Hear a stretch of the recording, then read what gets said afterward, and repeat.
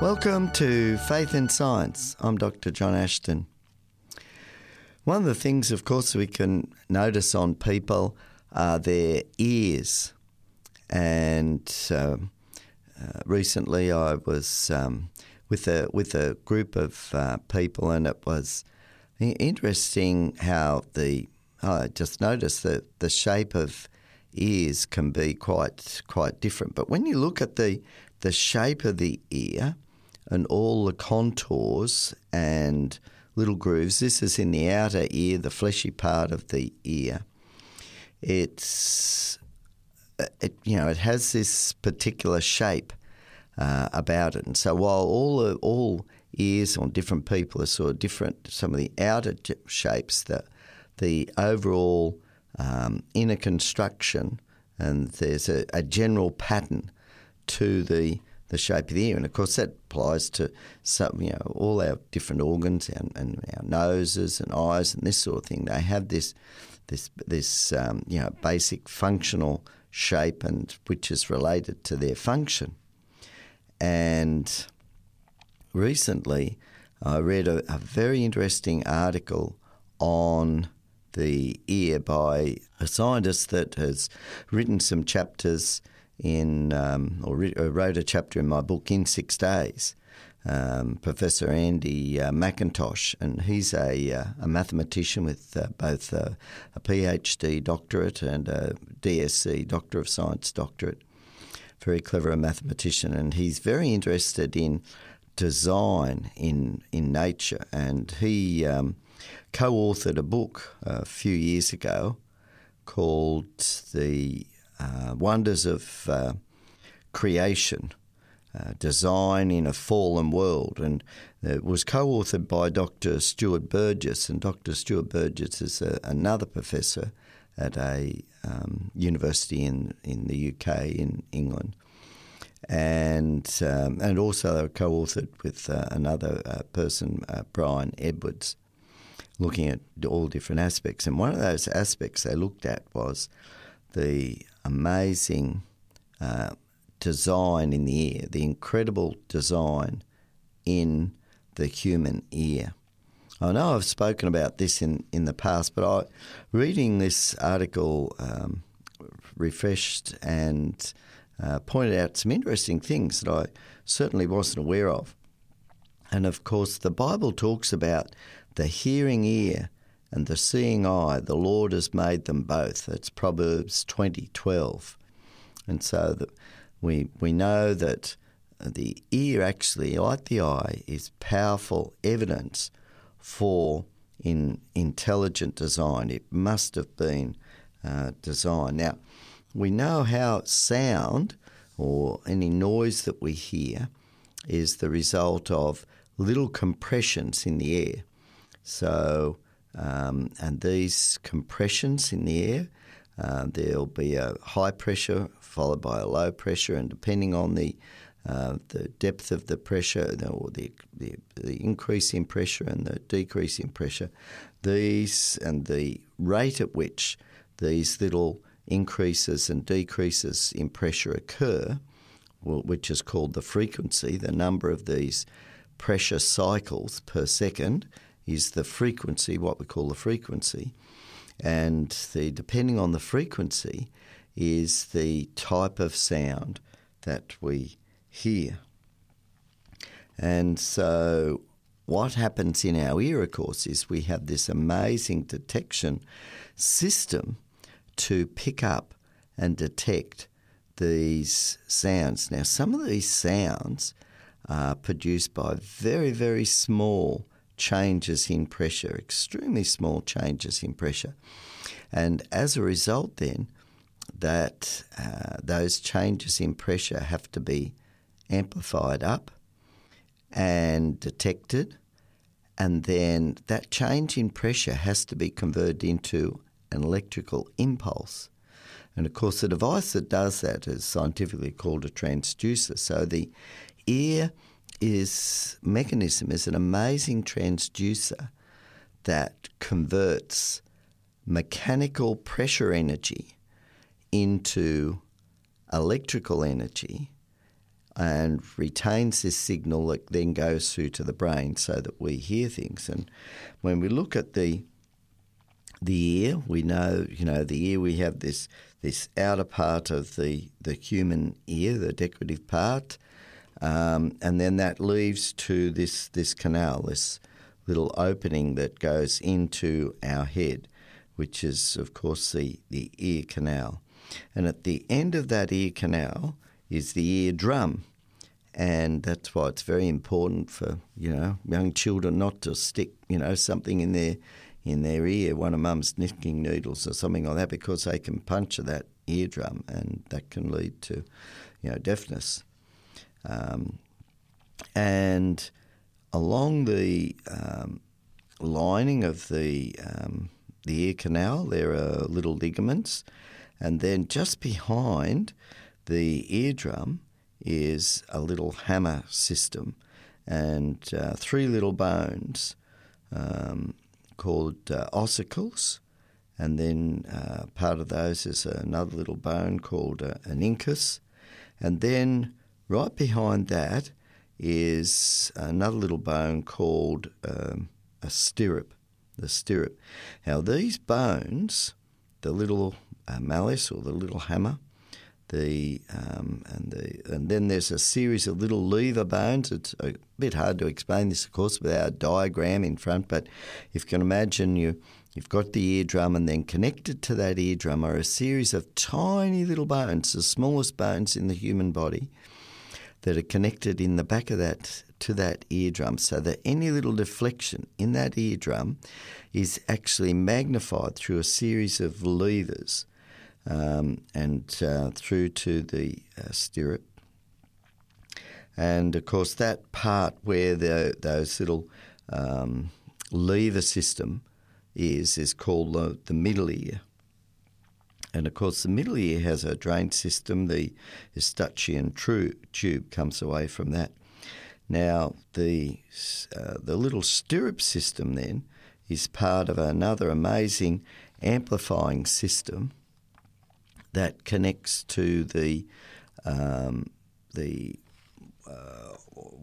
cochlea, which is a long tube, a coiled up tube that extends around, and at the end of that tube, of course, we have the organ of Corti, and it's quite a fascinating structure. When look, I mean, even within that itself, there are all sorts of membranes and so forth within the cochlea. If we unwound the cochlea and all the membranes and bases that are and parts that make up that particular tube are quite amazing. And so those vibrations that the eardrum picks up are transferred, as said, they hit the eardrum, they're transferred through the tiny little bones into the cochlea, and then the complexity of the parts that make up these components are actually all there's inner parts within, like within the lever system. We talk about these little bones, but these little bones have little joints, little levers, and there's special cells that are made up that allow the movement at these times without falling apart and so forth, the hinging, all these sort of mechanisms. And what astounds me is that all these structures are encoded for in the DNA. So the DNA code, which is made up of 4 types of chemical structures, which are again arrangements of atoms that make up a particular chemical, which we call a base. And there's 4 of these bases that we give the names A, C, T, and G, the abbreviations to. These stand for the chemical names. And using combinations of those chemicals all strung together, those combinations can be read by an amazing molecular machine called a ribosome, which is made up of over 300,000 atoms, of different types of atoms. And this machine can read the sequence of those letters and then arrange proteins and other compounds together to help build the cells that make up this structure, that make these bones, and they grow in place, in just the right place. And one of the fascinating things is that these little bones, for example, that we talked about there, that make up the inner ear, those little amplifying bones, little lever systems, the little hammer and so forth, they don't increase in size after we're born. So up until we're born, they're growing, and then when we're born, they don't increase in size anymore. I think it's quite fascinating. And so this ear in humans, the ear canal is about 20 millimetres long, not quite an inch long, 4/5 of an inch long. In other animals, of course, a different size and can be longer. And as we talked about earlier, the human ear can hear these different frequencies. So these little pressure pulses, the human ear can hear from about 20 little pulses per second up to nearly 20,000 little pulses per second. But as we get older, we tend to lose that ability to hear those very high pulses. I know I have hearing tests reasonably regularly as part of work, health and safety, and I know I don't hear much above about 16,000 cycles per second. And so I've lost that ability to hear those very high sounds. But of course, young people can hear those very high sounds. On the other hand, if we look at the ear system in dogs, they can hear not quite as low as us, as 20 little pulses per second, but from about 65 pulses, but they can hear all the way up to 44,000 pulses per second. So that's amazing. Actually, just reading the article here too, with cats, and I don't know how many animals they've tested, but apparently cats can hear from 55 pulses per second up to 77,000 pulses per second. So that would be, ultrasound. We couldn't hear those pulses, but animals can hear those pulses. It's quite interesting that the human voice can produce these beautiful range of harmonies, typically between about 2,000 pulses per second to 5,000 pulses per second. One of the interesting things that I read about was how we hear water running. And it's interesting, it appears that research that's been done reasonably recently, actually, was only published in 2015 on the Proceedings of the Meetings on Acoustics conference that was heard. And this was a study looking at ocean bubble acoustics and looking at, a sort of when you use sound to clean things. And it appears that the sounds of running water is a result of tiny little bubbles in the water popping, tiny little bubbles of air. And as these little bubbles air, they vibrate at a frequency that depends on their size. So flowing water produces a range of audible frequencies so that we hear the sound of a bubbling brook or a flowing waterfall or crashing waves. And these are made by these air bubbles that are released at that time and that are vibrating, and they, of course, then vibrate our ear, and that's how we hear the sounds of these waters. I thought, it's really, really amazing. One of the things is that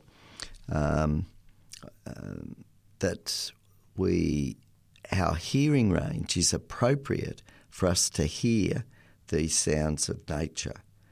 It's quite fascinating. I think that our hearing range is appropriate for us to enjoy music, to enjoy speech, and so forth. It's interesting how the cochlea, if reading how it's sort of like this seashell type coil that's coiled up, and inside that cochlea is sort of a membrane, and of course this membrane tapers along the cochlea. So it's a bit like a xylophone. If you look at a xylophone, notice that the little bars on the xylophone that you tap with the hammer to make the notes tend to be different lengths. All the way along they're different lengths, and that's how they produce the different sounds. So it's the same with the inside the cochlea there.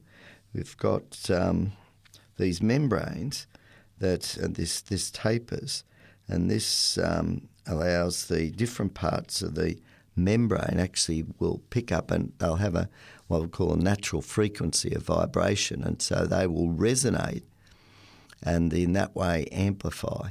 So different objects have what we call a natural frequency of vibration, and that's why you may have seen a picture of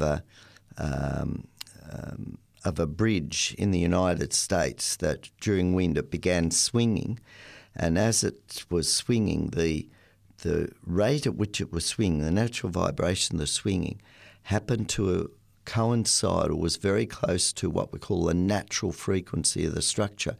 And what that means is that it absorbed the energy, and so each vibration added to each vibration. It's sort of like when you're pushing someone on a swing. If you push them a little bit, and then you just match when they came, you push them again just a little bit, their swing will keep on increasing, and eventually they're swinging really big. But unless you push them just at the time when they've just about stopped, and you push them again, if you push them halfway up the swing, it's not going to amplify them. You'll interfere with it. And so if there's a natural frequency, and this sound is coming in at a natural frequency, by having the membrane at tapering, that means parts of the membrane have these different natural frequencies, so it absorbs the energy and therefore amplifies it. So it's quite amazing. But then, of course, we have the device at the end that converts this vibration into electrical engineering. And this is one of the areas that really challenges and fascinates engineers.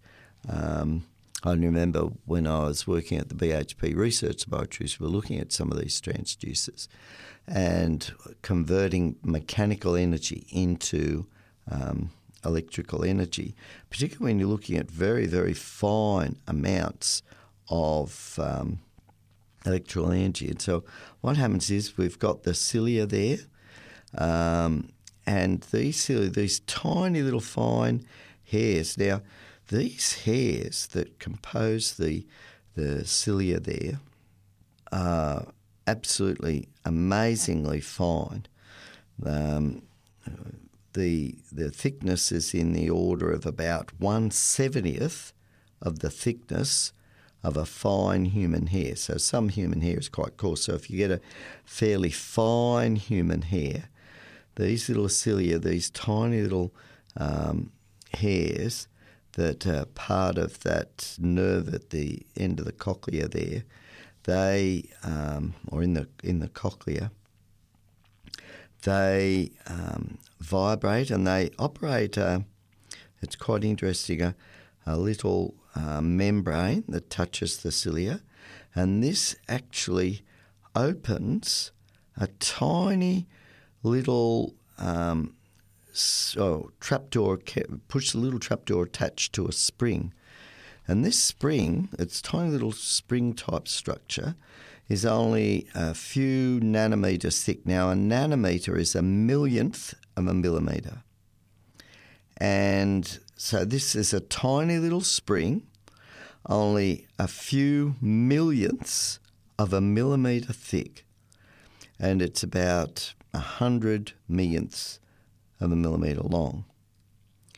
And one end pulls on this tiny little trapdoor, which is on the side of one of these little hairs. And this is one of the smallest examples of springs in the natural world. Now, what this does is this tiny little spring, this tiny little mechanical spring, right, which is operated by the mechanical energy that is coming from the sound vibration. So the sound is a pulse of air.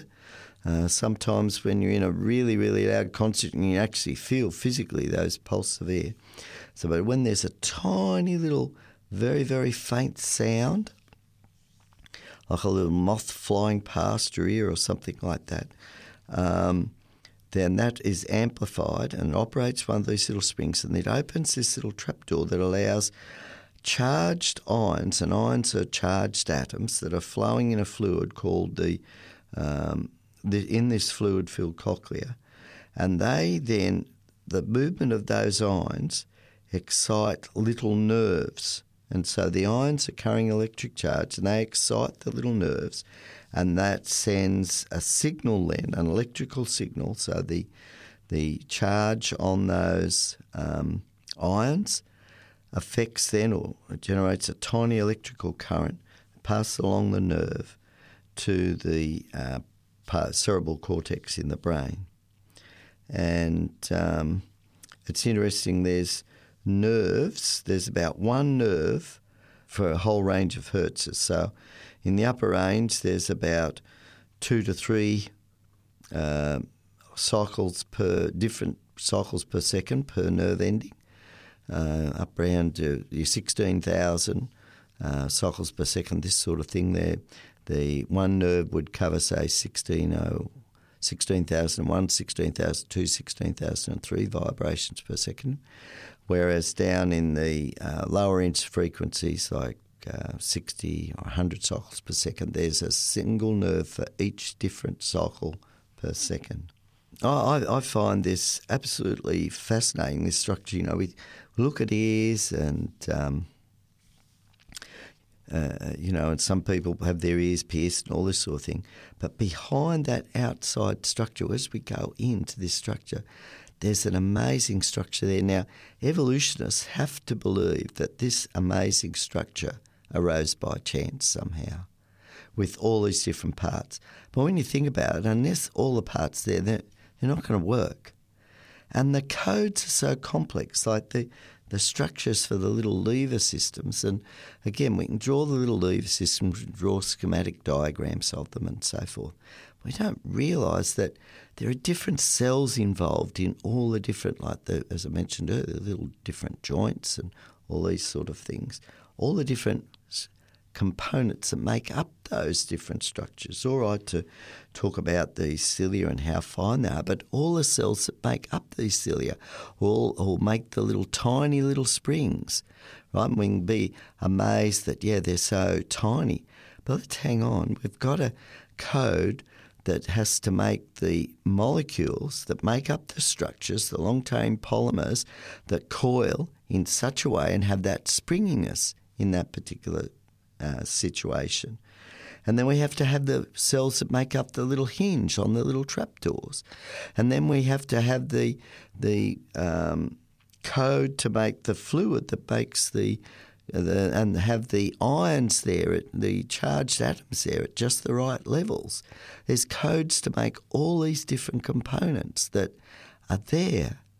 And these codes are using the letters A, C, T, and G that look nothing like those structures, but combinations of those codes are then interpreted by a code-reading machine that enables the cell to build all those parts. And as those first couple of cells come together, as the first male and female gamete cells join together, whether it's in a dog or a cat or a human, and they grow, those cells are programmed at the right time. Some of those cells will begin to form the ear of that animal. Now, evolutionists have to believe that that amazing mechanism arose by chance mutations. And we know it's absolutely impossible. We don't see new types of sense organs evolving in any animals or anything. Everything stays the same. It's powerful, powerful evidence for a creator. But there's more. I was reading an article on bats, and I learned something about bats because, bats have amazing ears too. And it's interesting, you've got the big bats. And I used to learn, bats use sonar and emit sounds and so forth to detect their prey. Well, one of the things I learned was that the big bats actually don't do that. I didn't realise that. There's only very few species and only one genus use echolocation.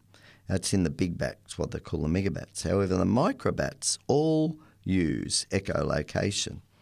And one of the interesting things about echolocation is when you think about it, and they use sound ranges beyond that of the human ear that humans can't hear. But it's interesting that bats emit these sounds, but it's extremely intense, so intense that when they emit these sounds, and they have different ways, some emit them through their tongue and different sounds, different types of fleshy appendages and so forth in their nostrils to make these sounds. Are so intense it would send them deaf. But it's very interesting. The bat's ears are designed in such a way that the middle ear muscles contract when the bat is calling so it doesn't deafen itself. And then the muscles relax so the bat can hear the resulting echo, which is, of course, of much lower intensity because it's being reflected off something. And I thought, isn't that amazing that there's so much design in nature that makes it work? Otherwise, the bats would have gone deaf.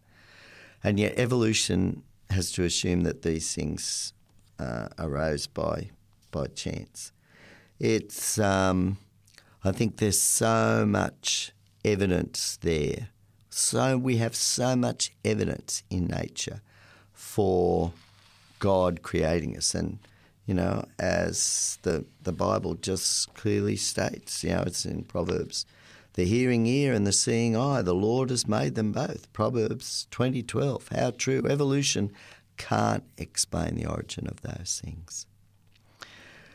You've been listening to Faith and Science, and remember, if you'd like to re-listen to this program or any of the past programs, just Google 3abnaustralia.org.au and click on the listen button.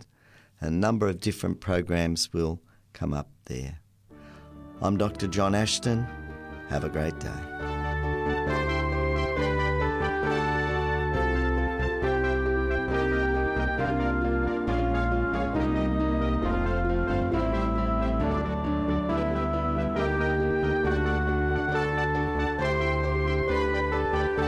You've been listening to a production of 3ABN Australia Radio.